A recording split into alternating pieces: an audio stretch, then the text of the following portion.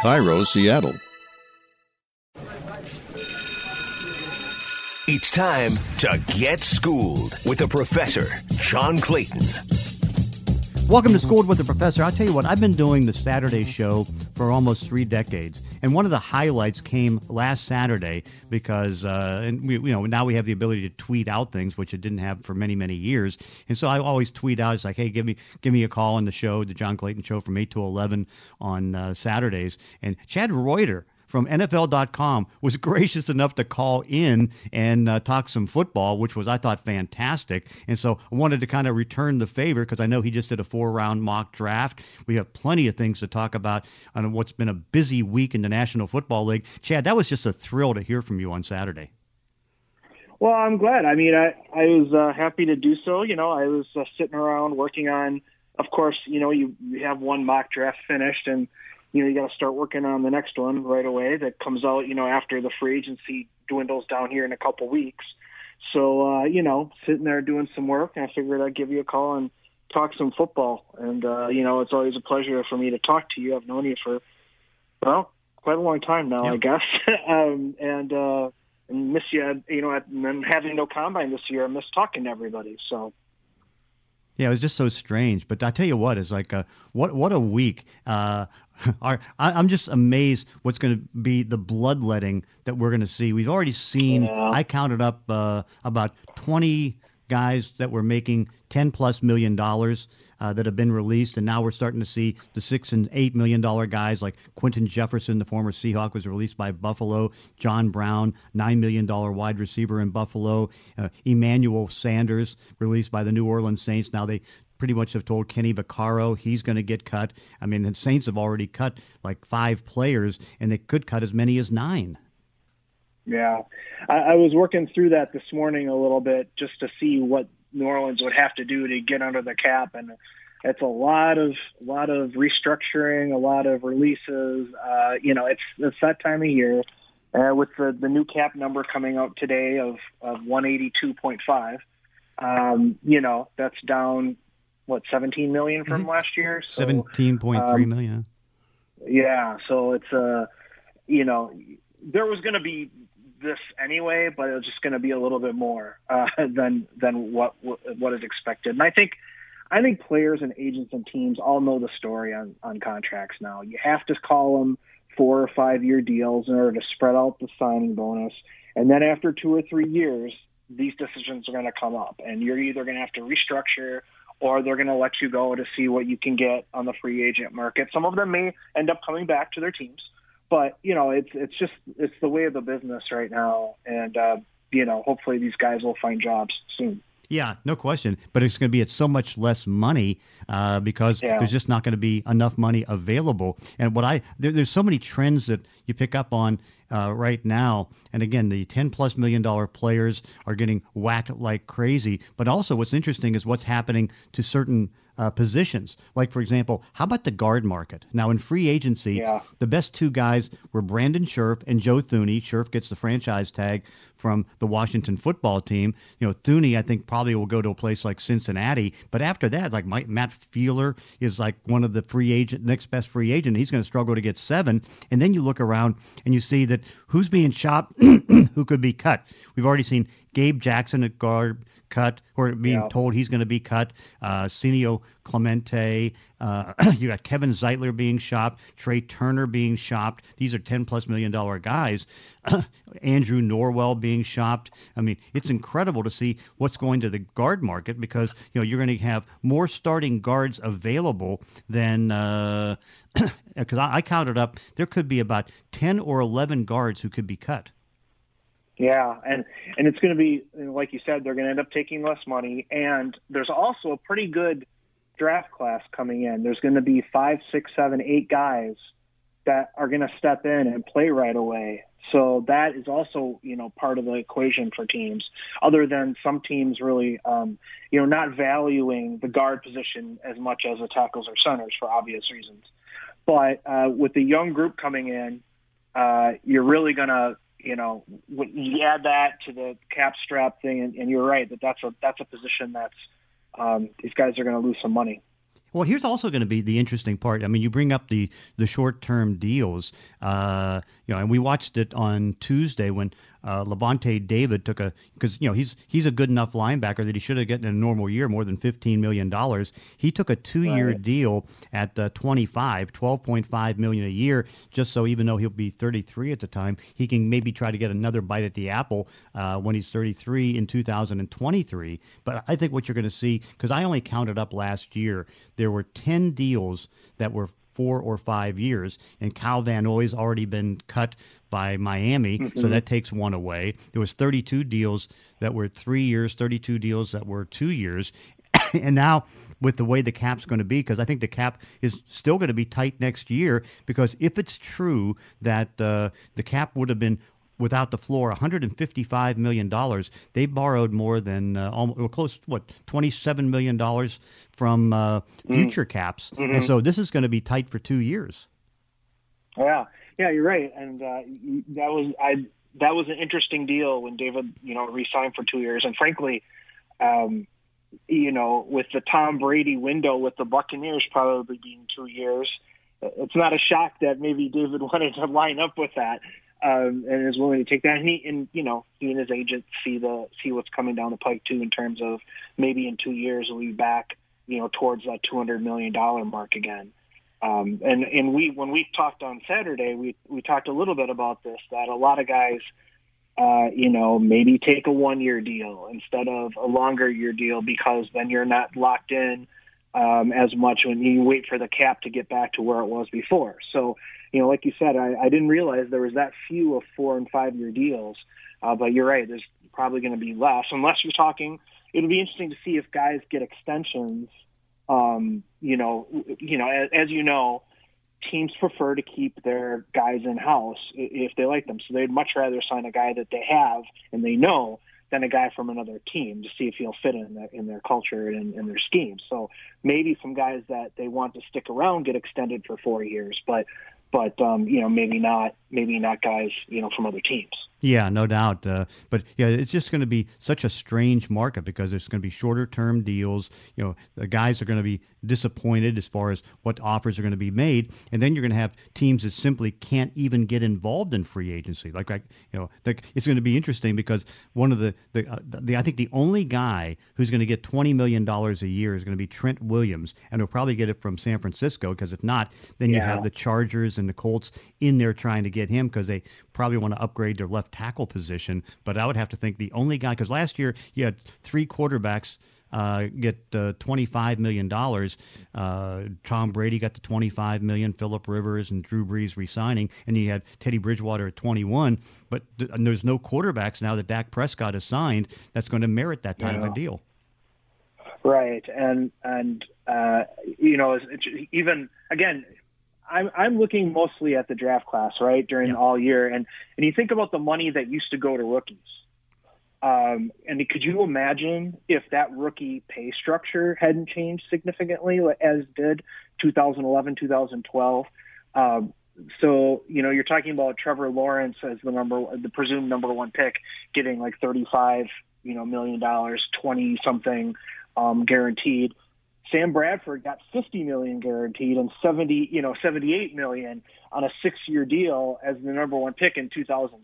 I mean, if you were paying these guys, then it would even be worse for these veterans now. So there's some reasons for people to be happy to and even in this weird situation. Well, that's another ball that we got to see how it drops here in the next 24 hours, because the numbers that go to rookies as drafted players is based on the cap, and if the cap now is down to 182.5, how much less is a Trevor Lawrence going to get and the top quarterbacks in this draft compared to last year?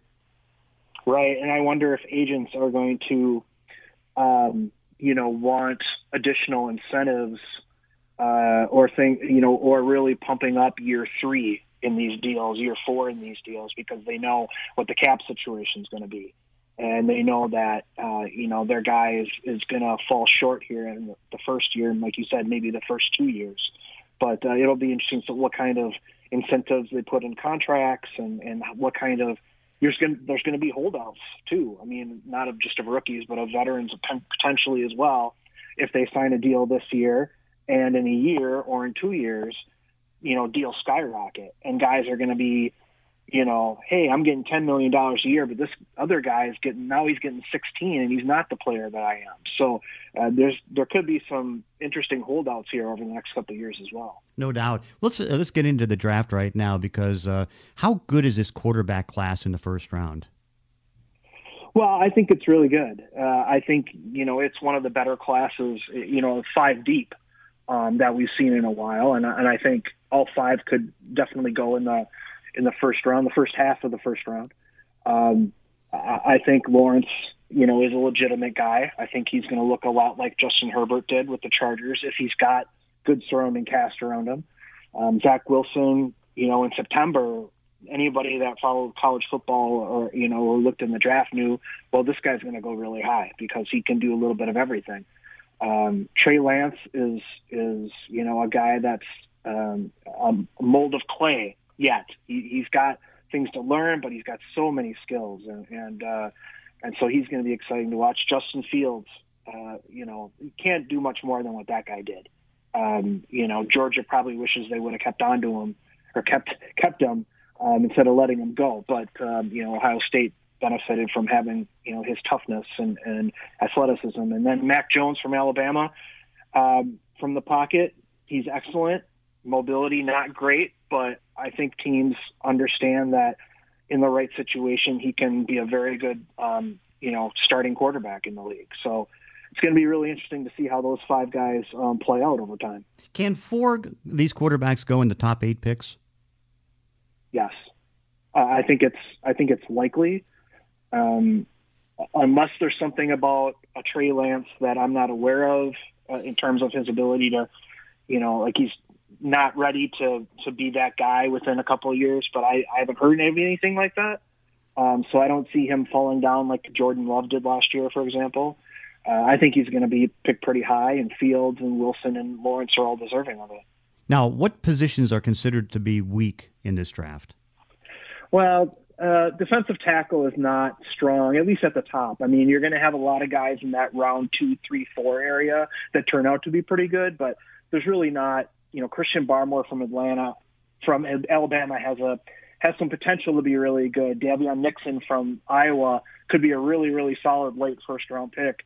For a team like Green Bay or Kansas City, somebody that needs a little help on the defensive line.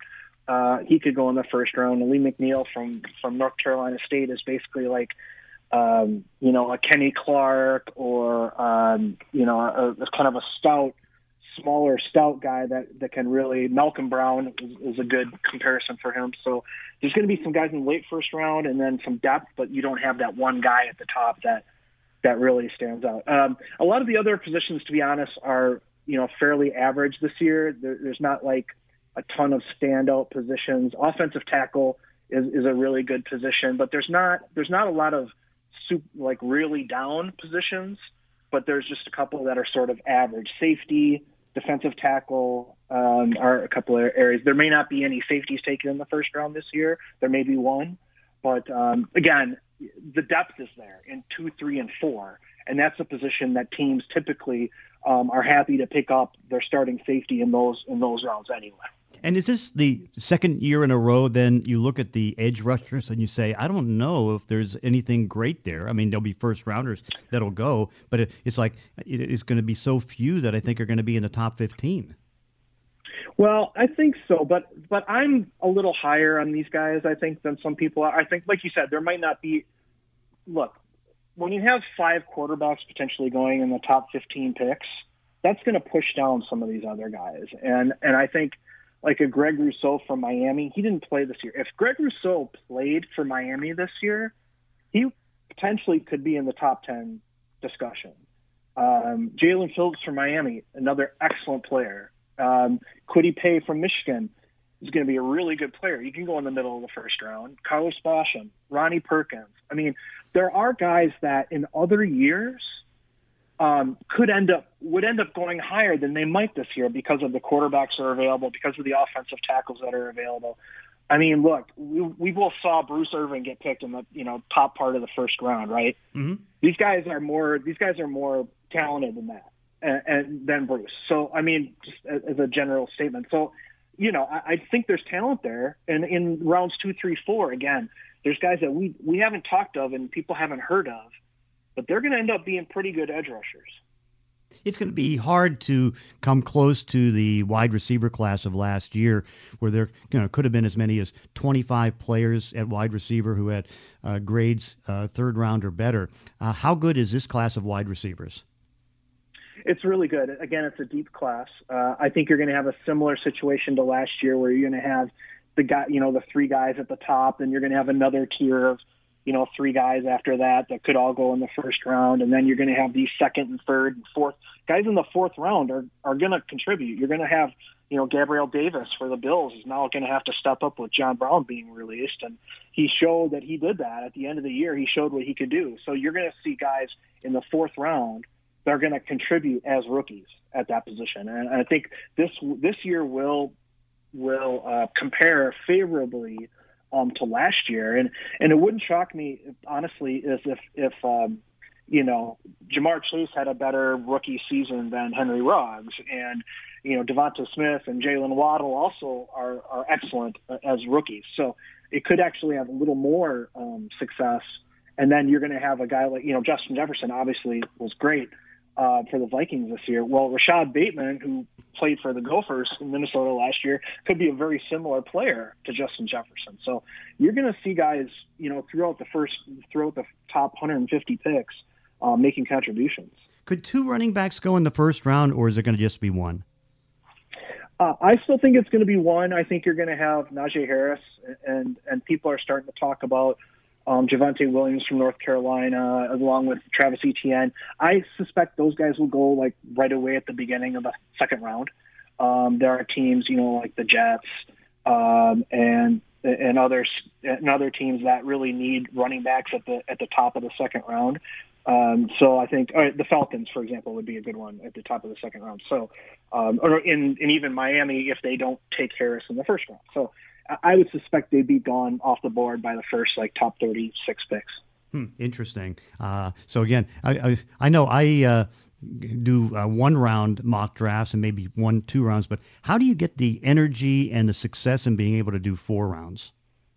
Yeah, well, it's just a puzzle is really all it is, John. I mean, I've been doing these for 20 years now, and the 7 rounders get to be a lot, and I spend a lot of time on these things. And that basically how I describe them is it's a puzzle. Somebody gives you a puzzle, but the box is blank, and you have no idea what the puzzle looks like. And you just have all these pieces, and you just try to, here's some of the obvious ones, so I'll do the outside of the puzzle first. And then, you don't have no idea what it's going to look like when you're done, but you just try to do the best you can. And it's just a puzzle. And it's fun to think of things. And there's no way you can be, quote, right about these things this far in advance.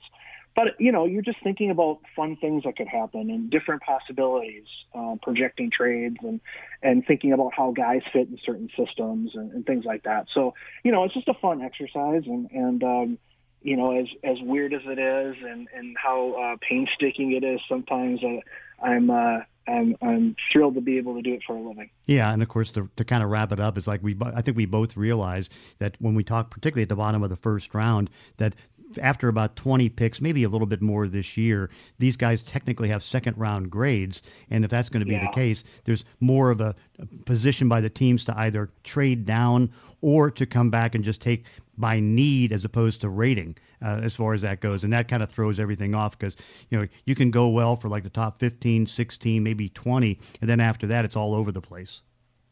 Yeah. And teams look at things that way. And I've talked a lot with teams over the years about how, when fans kind of look at things, it's more like, okay, who's a first round pick, who's a second round pick, who's a third round pick. But in reality, you're really talking about tiers of talent. You've got, maybe 10 guys that are really the best. Then you've got another 10 to 15 guys that are the next tier, and then another 25 guys that are the next tier that have similar value but are just a little different And teams have not just their needs, but their scheme may have them pick one guy over another guy, even though they're very similar talent. So as you go along the draft, that's really how you need to look at things, and in turn, instead of round by round when you're thinking about a guy's value. So yeah, you're right. That's when you hit those spots, and that's what it makes interesting too. In that 20s area, you get a lot of trades because one team is like, well, all of our first rounders are gone. Now we can move down and get one of our second round guys.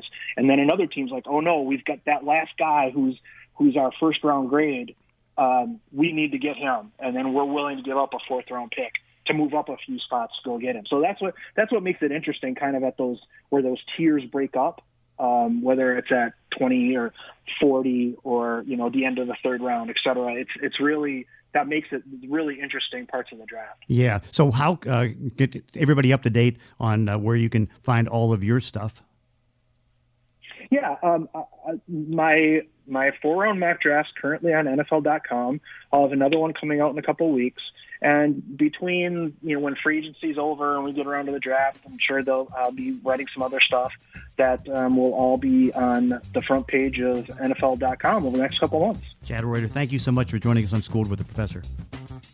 Thanks, John. Really appreciate it. And that does it for this week's podcast. In between episodes, you can follow me on Twitter at Clayton ESPN. If you enjoy these weekly one-on-one conversations, consider leaving a review on iTunes or wherever you're listening to the show. Thanks for listening. See you next time on Schooled with the Professor.